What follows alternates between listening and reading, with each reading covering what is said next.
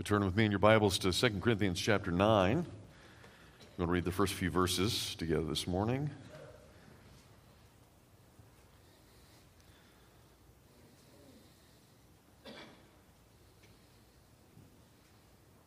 Verses 1 through 5.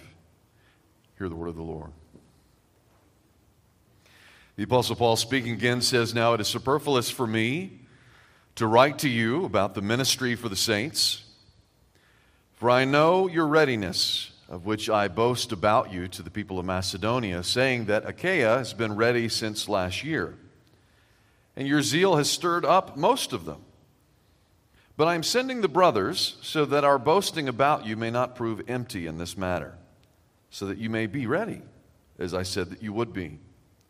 Otherwise, if some Macedonians come with me and find that you are not ready, we would be humiliated, to say nothing of you for being so confident. So I thought it necessary to urge the brothers to go on ahead to you and to arrange in advance for the gift that you have promised, so that it may be ready as a willing gift, not as an exaction." Let's pray together. Father, we come before your holy word, give thanks that you have given us guidance from heaven, you have given us wisdom from on high. We thank you, Lord, that you have given us everything, given us your very self, laid down your life for us through your Son. We pray, Father, you would give us his mindset, you would give us his servanthood, that you would give us that same love with which he has loved us. Lord, may we demonstrate that love in our faith and in our works. May we heed your word, grasp it, apprehend it for ourselves, and embody it, Lord, as your disciples, as those called by your name, your holy saints, we pray. In Jesus' name, amen. Given that a number of young people are heading back to school this month, I figured I'd give an educational illustration to begin the day.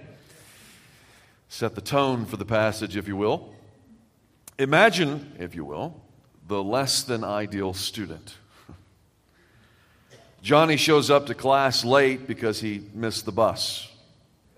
He's overly tired because he went to bed late the night before. He can't understand a word of the lecture because he watched TV instead of reading the assigned passages in the textbook. He can't take notes because he didn't bring his pencil and paper to class. He can't share anything with class because he didn't do his homework. In that case, do you think that the teacher is going to be pleased with Johnny? Probably not. On the other hand, Noah shows up to class 10 minutes early, gets his desk situated, checks in with the teacher. He easily tracks with the lecture, having read all the material in advance, even asks the teacher a few follow-up questions during class. Not only does he have pen and paper, he has extra pens and paper to hand out to the other students who didn't come prepared. He not only has something to contribute to the class, but what he shares actually helps the other students to understand the material better. And because he understands the material so well, he finishes his work early and has opportunity to do extracurricular work as well. Do you think the teacher would be pleased with Noah? What teacher would not be pleased with Noah? Of course, a bunch of other fools in the class will say that's the brown nose, that's a suck up, that's the teacher's pet. Fools, total fools. But let's consider this in the realm of the church. What type of church member do you think that the Lord would be pleased with? Those who are ready to worship, or those who have given very little thought to the preparation at hand? Let me ask you very pointedly, how did you get ready for worship today? Think about it for a minute. As you can imagine, the musicians, the sound team, the pastors, the elders and deacons have to get ready in advance to at least lead you, usher you into worship in a number of different ways. But how did you prepare for worship today?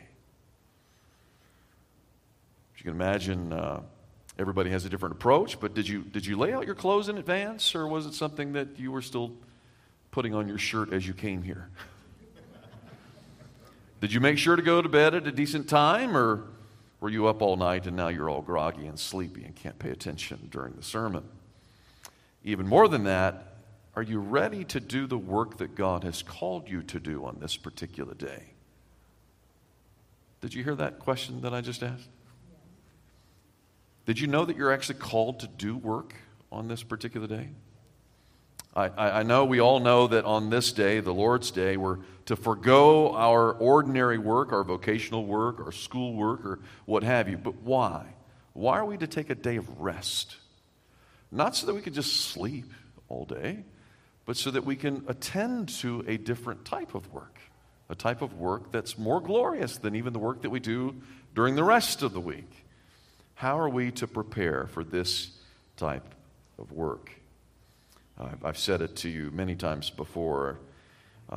Hopefully you've heard me from before. But in your bulletin, if you open it up, you'll find inside what sometimes people will call the order of service, right? The word that I often use is the word liturgy. The liturgy that's laid out for you in advance. The word liturgy, again, comes from the Greek word liturgia, which basically means public service or work. The reason why we give you this is not because you'll know what our work is as the pastors and the musicians and whatever, but so that you'll know what your work is. This is a call to work, a call to service on this particular day. We lay it out for you in advance so that you know what is expected of you to be able to contribute to the worship of God, to contribute to the work of God in that sense. So it's not just for particular paid people or things of that nature. In fact, the whole concept of the Reformation was to reclaim this idea of the priesthood of all believers. And the priesthood of all believers means that everyone is serving God, not just those people that are standing behind the veil, if you will. But every one of us is called to serve God in this particular way, in a lot of different varieties of ways. And that's why we always begin the worship service. If you remember, Mark began the service by giving us a call to worship. And that call to worship is basically saying you are being called by God to do work today. You're being called by God to lift up your hearts unto the Lord and to sing with gusto, to give Him something of yourself and to make a sacrifice of praise for His name. But how can you do that if you're not prepared to sing? How can you do that if you don't even know the words to the song? I'm so glad you asked that question. Because our music director, Rose, has just put out 2 Spotify playlists for the church to know every song that we sing. Both the traditional hymns as well as the new songs just came out this week. So glad you asked. So that you can learn these songs at home and continue to practice them. So when we come together, you're ready to sing. You're ready because you know the words, you know the tunes. You're not coming at it for the first time. It's interesting, last night we were down in Brighton and leading a worship service, if you will, but basically a concert, a worship service outside in what's it called, the AMP pavilion outside in the middle of Brighton. And most of us who came were ready to do this. But there were other people that just sort of wandered in and sat down and began to sing. And great, that's exciting. But that's not how it should be on Sunday, right? That should be, well, everybody just sort of wanders in. Oh, are we having worship service today? Oh, what are we singing today? What are we doing? It shouldn't be that way. We're actually called to prepare ourselves to give glory to God, to come before our King. We're ready to do that, right? And so one of the ways we do that is not just through the Spotify list, but I don't know if you know this, but there's actually an email list as well, which our administrative assistant, our secretary, Kathy, will send out every week in advance all the scripture readings, all the songs, everything, even with YouTube links to show you how they're sung. Don't know if you know this, but if you haven't received this, you can ask for it so that when you come on Sunday, you're ready.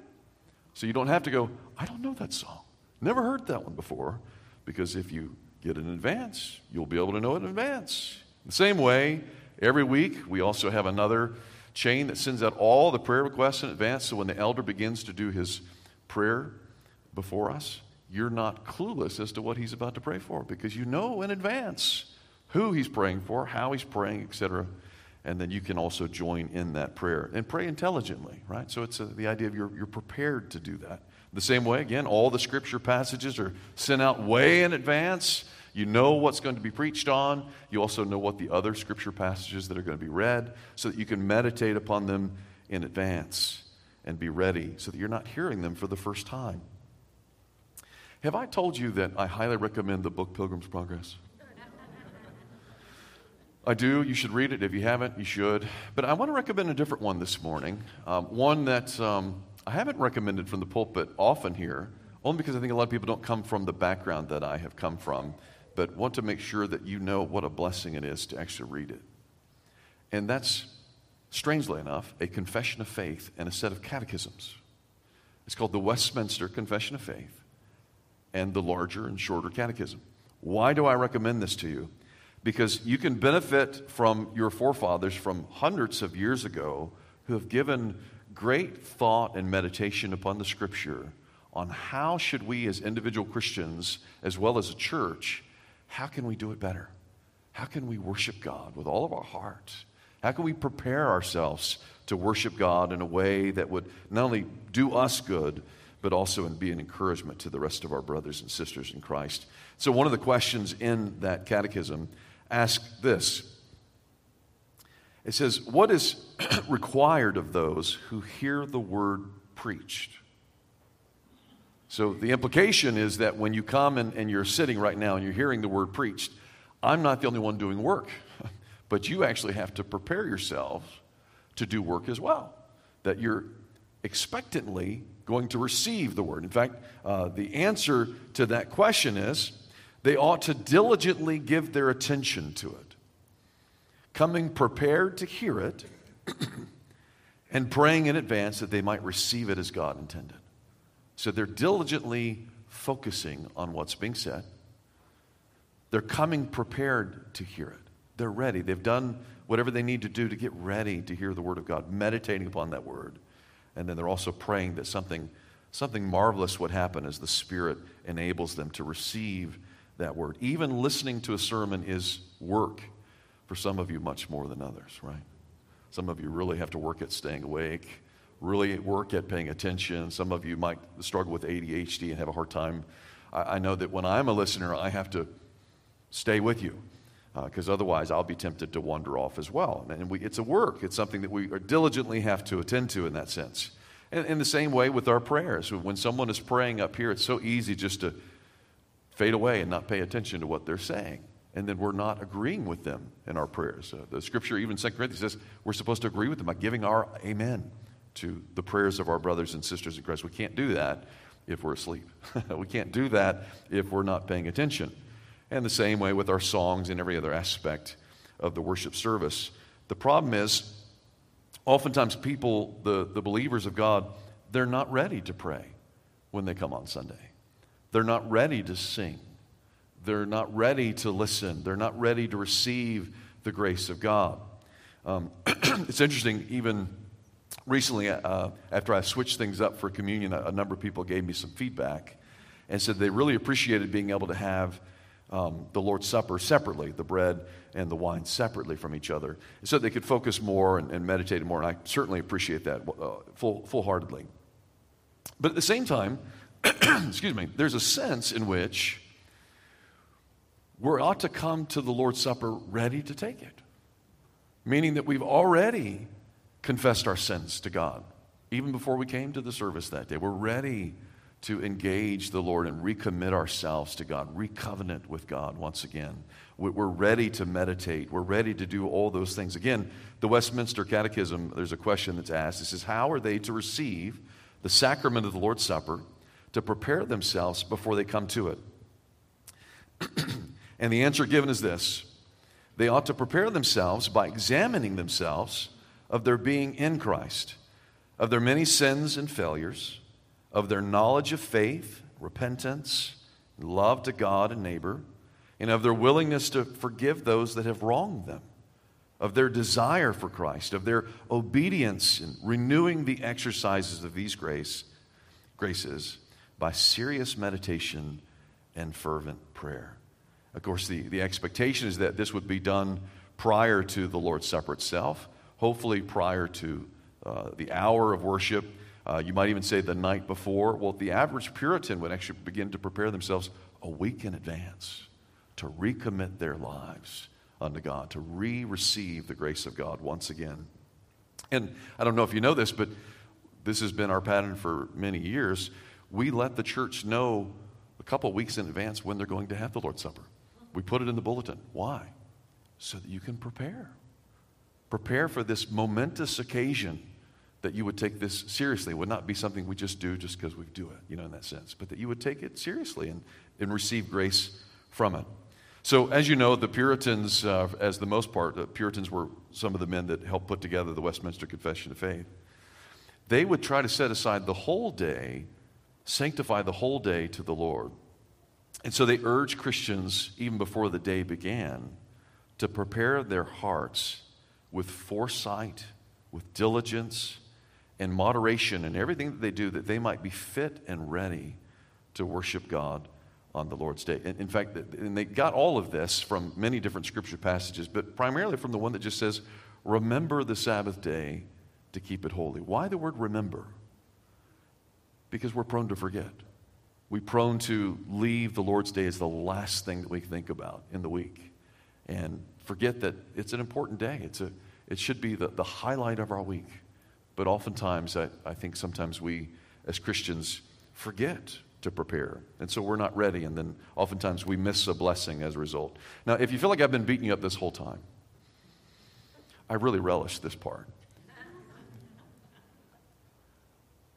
It's never a matter of just you should do this, but what a blessing you get from it when you do prepare, and what you miss out when you don't. In fact, one last of the catechism questions that the Westminster Divines give us is, what should you do after you've taken the Lord's Supper? They ask this question too. And they say one of the things you should do is examine yourself again after you've taken it and say, well, did I receive the blessing that I ought to have received from this? Or did I not prepare myself well? And then I would urge myself to prepare better next time so that I'm ready to meet with my Savior, ready to engage once again with the covenant that God has given unto me. And so this leads us particularly into every aspect of worship, but you're wondering if I'm ever going to get to the text that we just read. Here we go. This leads directly into the passage this morning where Paul's primary concern is that the church in Corinth be ready to give. Be ready to minister to the needs of their brothers and sisters in Christ. Be ready to make a sacrifice of some kind for the sake of the body of Christ. Look in verse 1. Paul says there that it's not necessary for him to inform them once again. He's saying it's superfluous for me to tell you of the need once again of the poor saints in Jerusalem. You're well aware of the situation already. I don't need to tell you once again of this need. And he says, because you've already promised to help with this need. You've already promised to give to meet this need and to help your brothers and sisters overseas. Again, they're in Jerusalem, whereas he's writing to the people in Corinth, which is in the area of Greece. The problem is it's been over a year since they made that promise, and yet they still haven't given. They pledged to give to this work, but then they never gave anything. It's interesting. The recent court case between two famous actors, Johnny Depp and Amber Heard. Apparently it had been in the news for months. I didn't pay attention, but I watched something recently that helped me understand a little bit about what the dilemma was that they were going through. But ultimately, if you don't know, you may not even know who that is, but Amber Heard lost the case primarily because of her lack of integrity.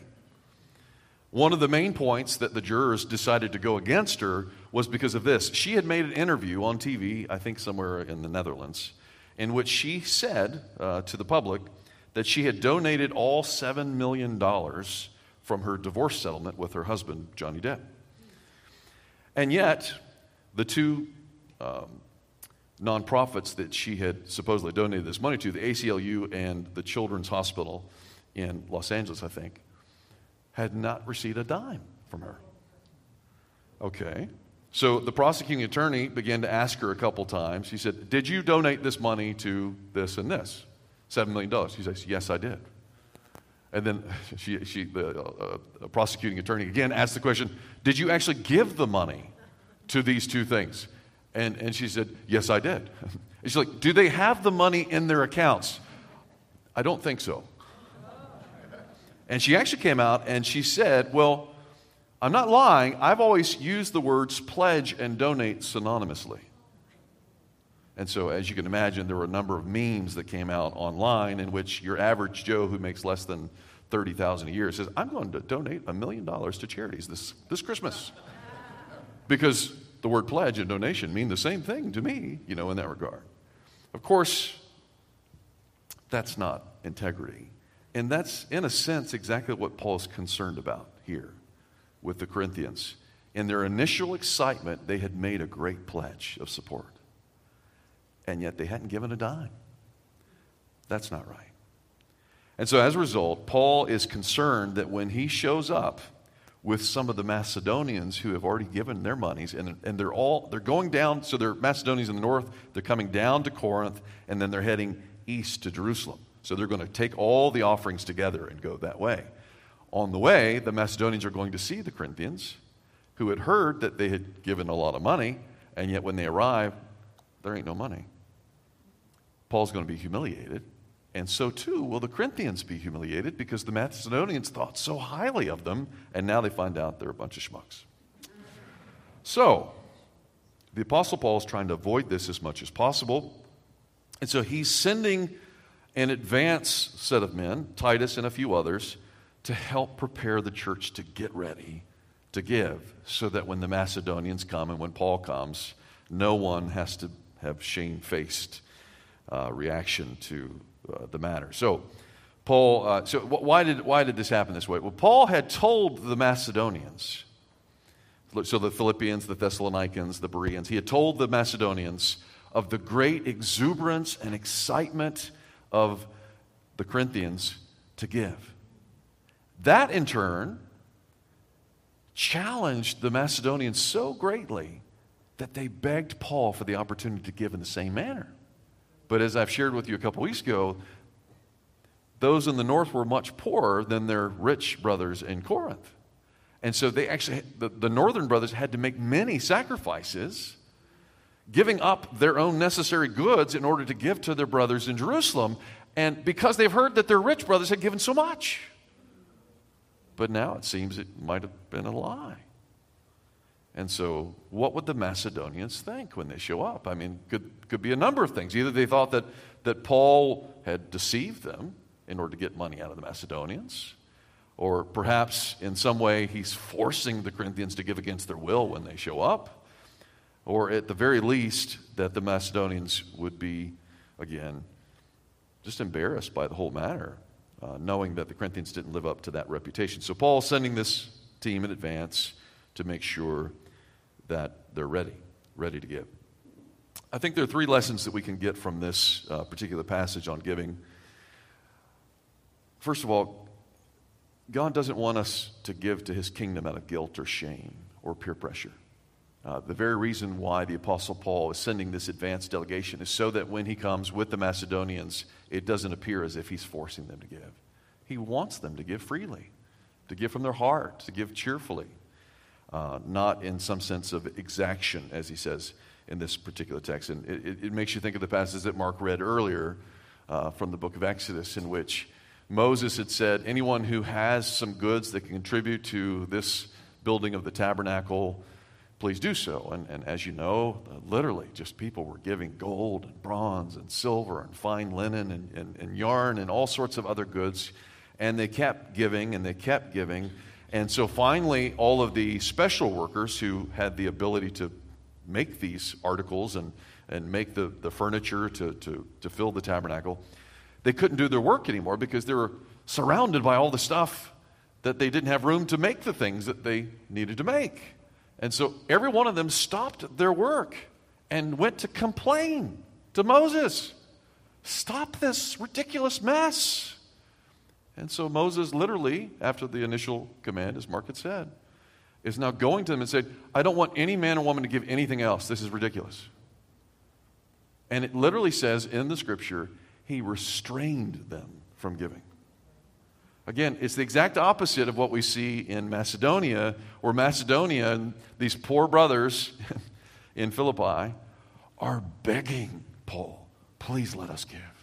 Please let us sacrifice.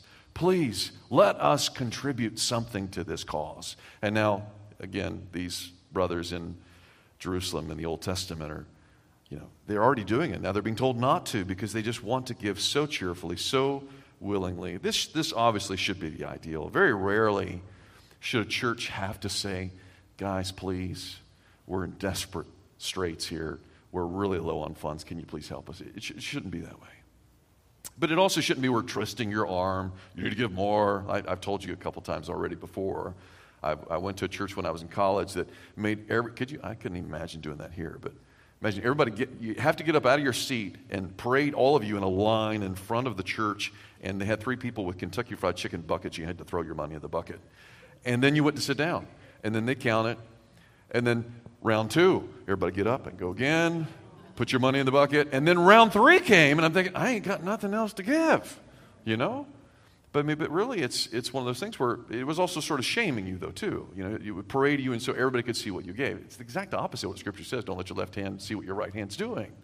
It shouldn't be that way. If someone loves the Lord, they love His kingdom. They love His church. They want to give. So you shouldn't have to force someone to give. And so I hope you never sense that from the church. I really do. I love the fact that our offerings are in the back of the church. No one's asking you to put anything into a plate. If you have the heart to give to the Lord's church and to His kingdom, give. If you don't, then don't. No one's going to force you to do otherwise. It's the same way of serving in the church, any role of officer, elder, or deacon in the church. The very first requirement says, he who desires this task desires an honorable position. If you don't desire to do it, you're the last person I want to serve as an officer in the church. I don't want you to, because you're going to give bad name to the work itself, because you don't want to do it. That's the first lesson I think we can get from that. The second one is this: God loves when His people are ready to give. Again, going back to this readiness concept, readiness shows love and respect unto God, love and respect unto the church. Just as an unprepared student shows disrespect to his teacher, to his classmates, a believer who's unready to give to the Lord and to his brothers shows a lack of love and a lack of interest in the kingdom of God. A student who continually forgets his homework is no different than the believer who continues to forget his brother who's in need, than the brother who continues to forget to give an offering unto the Lord. He just forgets. It shows that his mind is elsewhere. It's not important to him. It's not something that he's prepared to do. It's not something that he's looking forward to do. It's something that is, I should do that. It should never always be should. It's just because he's ready. He wants to. He's eager. He's zealous. We just had the communicants class for some of the teens this morning, and we're talking about the attitude with which we give, the attitude with which we serve in the church. And Paul keeps using these words like cheerfully, zealously, without grumbling, without complaint, always giving ourselves, our hearts unto God and to His church. That's the way it's meant to be. Again, that doesn't just refer to money, but every aspect of our time, our talents, helping our brothers in need, helping to build up the church of Christ. The growing believer comes to church on Sunday ready to worship, ready to contribute, ready to serve, ready to love, ready to pray, ready to help, ready to encourage, ready to meet new people and to greet them, ready to give and not just receive. I've said this a number of times in the past as well. I always hear people complain when they think a church is not very friendly, and they'll say something like, well, no one really came up to greet me. No one really asked me any questions. No one expressed any interest in me. And what do you think I asked them in return? Did you greet anybody? Did you show any interest in anybody? Did you do anything? And you're expecting the rest of us to do that for you? I think I've also shared to you, I'm an introvert by nature. It's not something that comes easily to me either. But I can tell you, most of the time, because my heart's ready, I come in, I'm ready to greet, I'm ready to serve, I'm ready to encourage. But there are times, I have to admit, there are times where my heart's not ready, and I've pulled into the parking lot and wanted to pull out immediately. And I've sat in my car and I've had to pray and sit there and say, what is wrong with you? Why am I so distant? Why am I so cold-hearted? Why am I not ready to do this? It's because my heart's elsewhere, you see. The problem is I think sometimes you can have people that come to church week after week and their heart's elsewhere. Yeah? It's okay. Sometimes we are weak and we're still supposed to come to church. Don't not come because you feel weak that day. The rest of us can help build you up, edify you. But there ought to be times where you're able to edify the rest of us too. It should be mutual, you see. That's the way God has designed the church, that when we're weak, others are strong, and vice versa. But Paul particularly commends those who are rich to do good. 1 Timothy 6:18 he says, he commends them, do good, to be rich in good works, and always be ready to share out of your abundance. That applies to the materially rich, but it also applies to the spiritually rich. You should be ready to share of that blessing that God has given you. It's not just for you. It's so that you would be able to be a blessing to others. Again, from the very beginning, Abraham was called not just to be blessed, but what? To be a blessing. If you're blessed, whether it's spiritually, materially, or otherwise, you have a responsibility, a stewardship of that blessing to give blessing in return to others. And to do that, you have to be ready. Now, some of you might be thinking, I'm making too much of this readiness thing. That maybe readiness sounds good in the worldly realm, but doesn't really sound like a Christian term. Do you ever hear a whole lot of sermons on ready? I want you to think of this one passage. I think that might help you to get what my point is. Revelation chapter 19, verse 7. John hears this loud voice from a great crowd in heaven, and they're gathered around the throne of God, and he hears them saying this, let us rejoice and exult and give God the glory. For the marriage of the Lamb has come, and his bride has made herself what? Ready. What does that mean? Well, in the next verse, he describes this beautiful bride who's dressed in this glorious array. And you're thinking, okay, well, she got herself ready. She beautified herself up. Right? She put on her makeup. She got the dress ready, the whole thing. But he says very clearly in that passage, what he means by that is through her good works, she has made herself beautiful. She's ready to meet her king because she has been ready all the days of her life to serve her king. So when she finally sees him, she's ready. But anyone who's not ready on a regular basis, they come to church, they're not ready, they're not ready to serve, they're not ready to give, they're not ready to encourage, whether here or whether elsewhere, they're not really ready to meet the king either. You see, our preparation here makes us prepared there. The bride makes herself ready to meet her king. Then finally, third, our giving is not only for God's glory and for the material benefit of our brothers and sisters in need, it is also for their spiritual encouragement. Notice again how the Macedonians were encouraged to give graciously when they had heard how the Corinthians were so willing to give themselves. And then vice versa, Paul encouraged the Corinthians to give based on what the Macedonians had done sacrificially in giving. Put it this way. You know the Holy Spirit is at work, right? Do you often see how he's at work? We often don't understand exactly how he's doing, how he motivates us, how he gives us the desire and the ability to do the good works that we're called to. But I can tell you this, one thing we can see very clearly, when the Holy Spirit works through another believer, immediately you recognize, wow, I'm encouraged. I'm edified by what I've just seen and heard. I mean, think of it this way. When you see another believer in church and you see the greatness of their faith, and they're talking of their great faith in the promises of God, does that not encourage you? In the same way, when you see another brother or sister in Christ and they're sharing with you their opportunity to witness to someone and how fun it was, how glorious it was, and sometimes painful, does that not encourage you to want to go witness to? When you see your brothers and sisters in Christ give of their time and their talents, give of their gifts, and even of their money unto the Lord, does that not encourage you to learn to make similar sacrifices? It's a mutual beneficiality in the church. It's the way, in fact, it's one of the reasons why we're drawn together, right? If we're meant to do this all by ourselves, we don't need one another. There's no reason for all of you to be in the room. Let's just Zoom in, have church at home. That's what we can do, right? But you're hearing some encouragement from me. But how many other people are in this room? God doesn't just use me. He equips me to equip you to continue to share that blessing with each other. And when we do that, the church grows. On the other hand, he says those who don't do that, they're immature in their faith. They're just tossed back and forth by the waves of culture.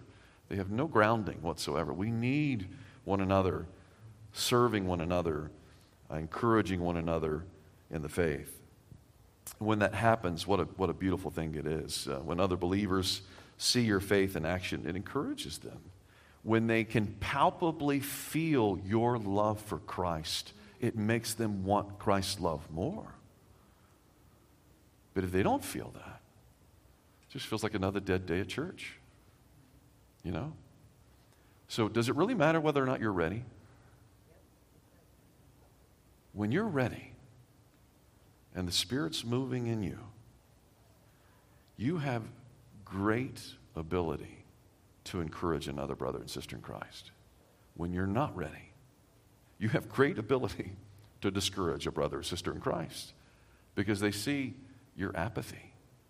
They see your lackadaisical attempts. They see that it's not really important to you. I say even more so, and I want to talk directly to parents at this point. When a child sees that church is not important to you, it will not be important to them. Hear me well. If a child sees that church is the last thing on your list, it will be the last thing on their list. And then the next generation, your grandchildren, will walk away from the faith. I have seen it so many times, and it's so disheartening. Over and over and over again, it happens. Your lack of preparedness, your lack of love for the Lord leads to their lack of love for the Lord. And then the next, it's gone. It's absolutely gone. Now, I'm not saying it's all dependent upon you. The Spirit works in ways we cannot understand. He's like the wind. He comes when and where He pleases.